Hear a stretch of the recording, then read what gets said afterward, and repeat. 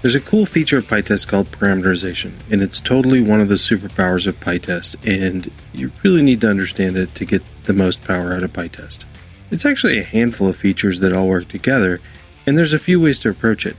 So, if you don't know what parameterization is, you take one test, maybe a happy path through the system, maybe a focused test, just testing one function or piece of the system.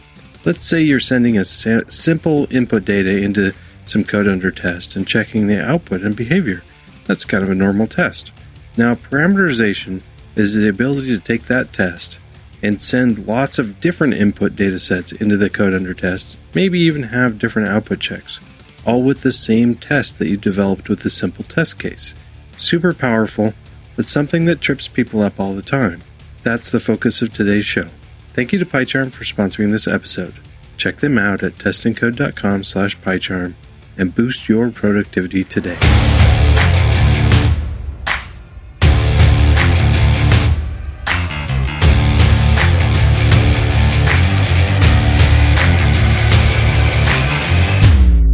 Welcome to Test and Code, a podcast about software development, software testing, and Python.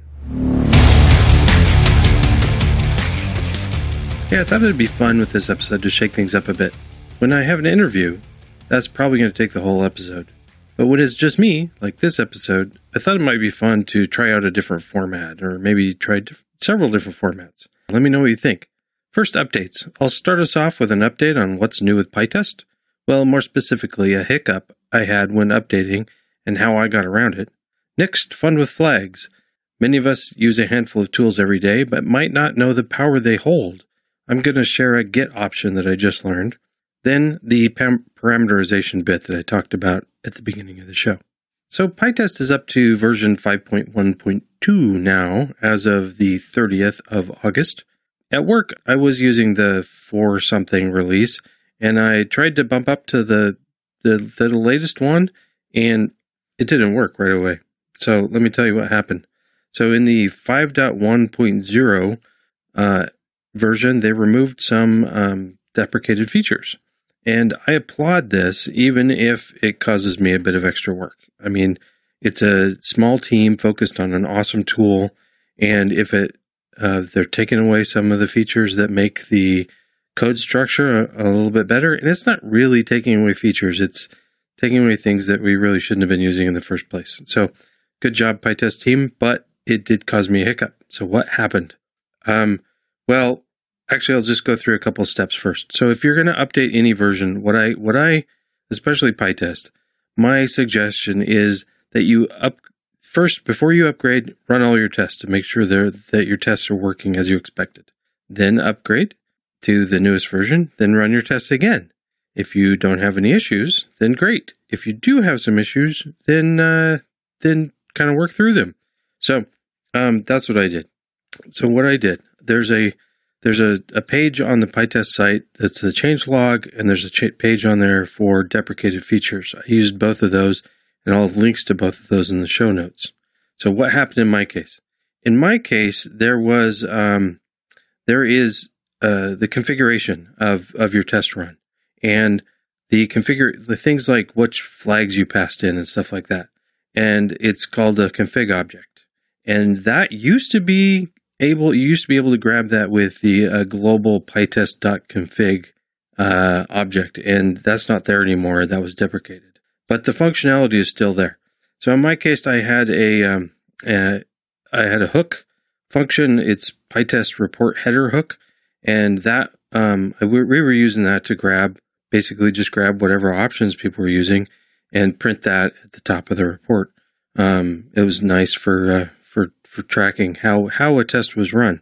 And we were also grabbing it and putting it like in a special output. So we're saving our output to a database. So we're saving that as well. Within that report header, we were accessing pytest.config. And that went away. So what do I do? Well, the PyTest report header hook has a config object already. We should have just been using that. So I just replaced pytest.config with just config, and the whole thing worked just fine. Now, your mileage may vary. Maybe you're doing something extra fancy, and this is probably what's going to happen. Normal test code isn't going to break with versions. But if you're doing something like you've got some hooks or something where you're grabbing some internal bits of PyTest and hoping that it'll work. Well, so the changelog will tell you which features were deprecated. And then the deprecation list, it's a really great list that talks about kind of how to, if this fails for you, what you should do differently. So it isn't completely thorough. Again, volunteer team, but they've done a really good job. So thank you, PyTest team, for helping me get through this. So PyTest is up to 5.1.2, and I'm really liking it. So fun with flags. I thought it'd be kind of fun to try to just introduce one or two flags from common tools that we use every day, because maybe there's something new.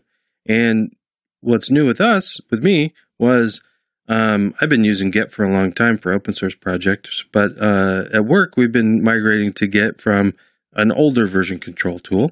And one of the things that people have asked me is if I clone a repository and I want to select a branch of somebody else's, if I just say git branch, it only shows me the branches that are new or local already on my machine. How do I see them all? Well, there's a -a flag for all. It's just git branch -a, and that's it. It shows you all of the branches that are on the remote repo. So cool, so simple, but 2 characters, and it gets exactly what people want. Thank you, PyCharm, for sponsoring this episode. PyCharm today is a different powerhouse than it was even a few months ago. The team has done some amazing work, not only in their PyTest support, but in other areas as well. One area that I'm really impressed with is the recent changes to the Jupyter Notebook support. More and more work is being done in notebooks in all sorts of fields, and people like me want all of the power of notebooks with all of the power of a great editor. I love my editor tweaks, keyboard shortcuts, and custom theme, and I don't want to give it up just when I'm working on a notebook. And now I don't have to create, edit, and run Jupyter Notebooks right in PyCharm. They recently added more run controls. You can run all the cells, or the currently selected cell. You'd expect that. But this next bit is super cool. With a selected cell, you can run everything above it, or the selected cell, or everything below it.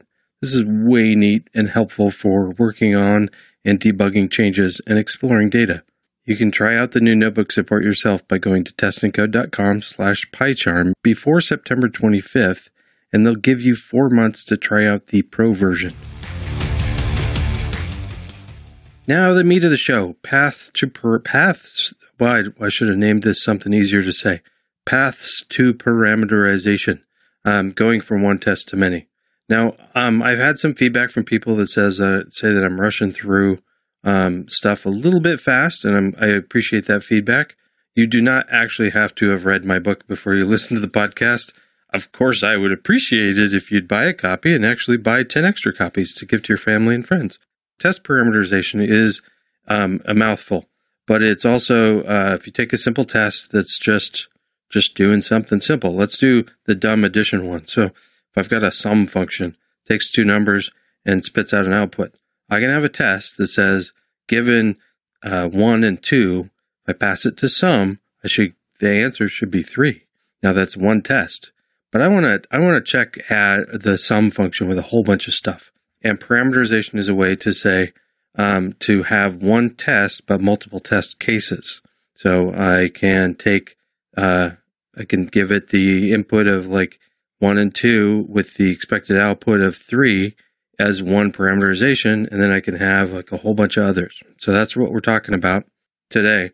And it's on the face of it, it's not too difficult, but it trips people up, and I find myself I am helping a lot of people get through how to do this. I'll tell you how I go through the thought process to get parameterization working. One of the difficulties is there's a couple ways to do it. It's not just one feature. So test parameterization, you can also use fixtures. And fixtures are, if you're not familiar with them, they're just an extra function that runs before a test runs. So if a test says, like, I'm using fixture X and Y, and those X and Y should be functions that exist with a decorator that says like PyTest fixture above it, and PyTest will look for those and run those before it runs the test. Why am I bringing that up? Because that's one of the ways you can do parameterization. So there's the marker, pytest.mark.parameterization. Wait, no, that's not right. pytest.mark.parameterize. Is that right? Now I'm messing myself up. One moment. Yes, pytest.mark.parameterize. I've been saying this so long that I messed myself up. Where did I was looking this up? Well, I'm going to give links in the show notes to both the PyTest documentation for both parameterizing tests and parameterizing fixtures. And I've got it listed, of course, in the PyTest book. In both Chapter 2 covers test parameterization and Chapter 3 covers fixture parameterization. Yes, you can parameterize both. So I start with this by taking, and I really, it's actually, it takes effort, and I know it's the right thing to do, and so I really try to do it, and I'm trying to teach other people to do it, is to, every time I approach a problem that needs a test for it, I start with one test and one happy path, and I write everything into the test. I try to get it into a given when then structure, so that makes sense to me. So the top of the test is the given state, and in the simple sum case, it's like A equals 5 and B equals 6. And then the when state is the action. So in our little sum case, it would be like C equals the sum of A and B. And then what's the answer? So in the then part, I'm going to assert that C equals, I should have picked simpler numbers, 5 and 6, 11. So assert C equals 11. Now, some people think of that as a range act assert, and they're really the same thing. It's just how better you think about it. So I think about given when then better. It kind of syncs with me.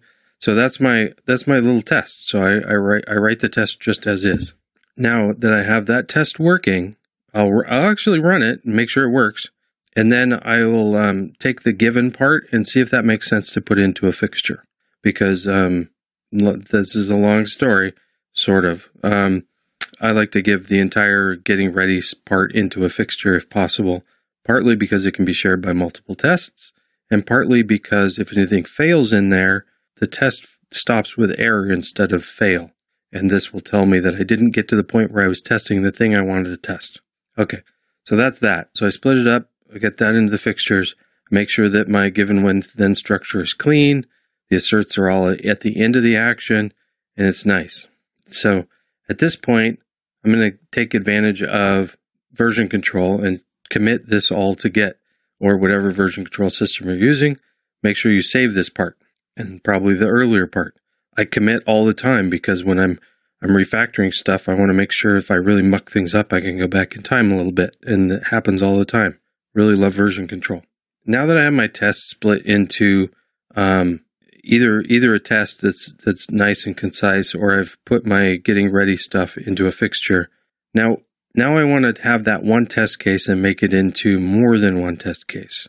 And so I will try to take another test case, like to try to make 2 or 3 different rows of parameterization, and put that just on the test to see if that makes sense. At this point, what happens is every time I run the test, if the fixture is test scope, the fixture is going to run every time before each parameterization. If the fixture is module or session scope, the fixture is going to run once, and then each of the parameterizations is going to happen. So the next step really is, are my scope of my fixtures correct? Are they running the right amount of time? If they're doing something that doesn't change every time, then they might be able to be broadened in scope. It could be a module or session scope. It might make sense. It still also might make sense that like the actions in the test might reset something that needs set up in the fixture, but a whole bunch of other stuff doesn't get changed. In that case, you can split up the fixture. You can have part of the fixture be module or session scope, and part of the fixture be function scope. And the way you do that is just make 2 fixtures and have the function scope fixture depend on the module scope fixture. Now, does this even make sense? When I've got 2 or 3 parameterizations, if it makes sense at this level, then hey, you got it. You can just add as many parameterizations as you need right here, and you can turn this one test into multiple test cases. And in many cases, this is totally good enough. Now, there's a lot of times where the thing that I want to change for every test case it lives in the fixture, not in the test. Well, what do I do then? One of the options is we can just jump right into fixture parameterization. One of the options also is to say, if the thing that's changing for each test case is in the fixture, is that really the getting ready for the test part? Or is that really part of the thing that's getting tested? One option is to the part that needs to change, push that back into the test, take it out of the fixture, put it into the test. And then I can use regular test parameterization to iterate over those different test cases. Now, in plenty of cases, it really does make sense to just leave it there and parameterize the fixture instead of the test. And of course, you can mix and match these and do both, but you're going to end up with a test matrix. Just know that. It can blow up into a whole bunch of test cases really fast. Make sure that that's what you want.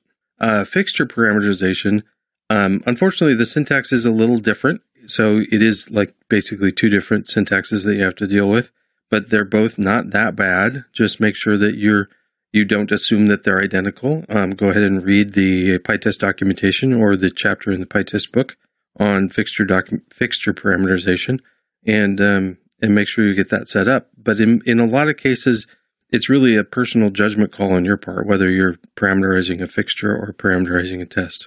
I want to stress again about leaning on your version control system. If you have broken this up into parameterization and you want to play with the test parameterization, and then you think, well, maybe I should go to the fixture parameterization instead, check your code in before you make the changes so you can, or put it on a branch or whatever, so you have all those versions available.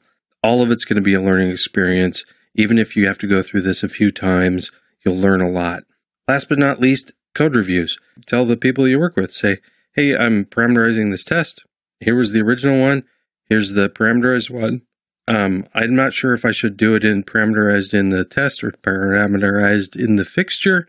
Even if you completely understand it, be aware that your team has to support this test too, and readability counts. Yeah, you're all in it together. That was a pretty brief rundown of how I approach parameterizing tests. I hope that was helpful. Thank you to PyCharm for sponsoring this episode and many previous episodes. Don't forget to go to testingcode.com/PyCharm before September 25th to get that 4-month pro trial and get your work done faster with a great editor. That link is also in the show notes at testingcode.com/87. Thank you to Patreon supporters. If you get value out of this podcast, please consider pitching in $1 or $2 by going to testingcode.com/support. Also, thank you to all the great people on our Slack channel. I really can't tell you enough how awesome these people are. Join the fun at testingcode.com/Slack. There are now over 700 people there helping each other out with testing questions.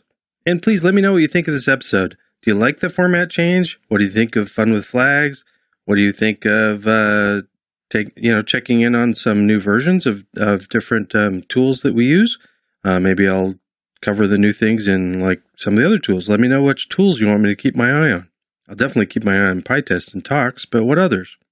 So the easiest way to reach me is to go to testingcode.com and look for the contact form and send me an email. You can also find me on Twitter, where I'm at Brian Ocken, also at TestingCode, or at Test Podcast.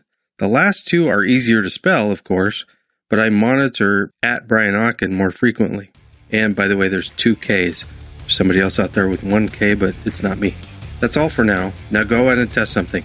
Or maybe turn one of the tests you already have into many with some handy parameterization.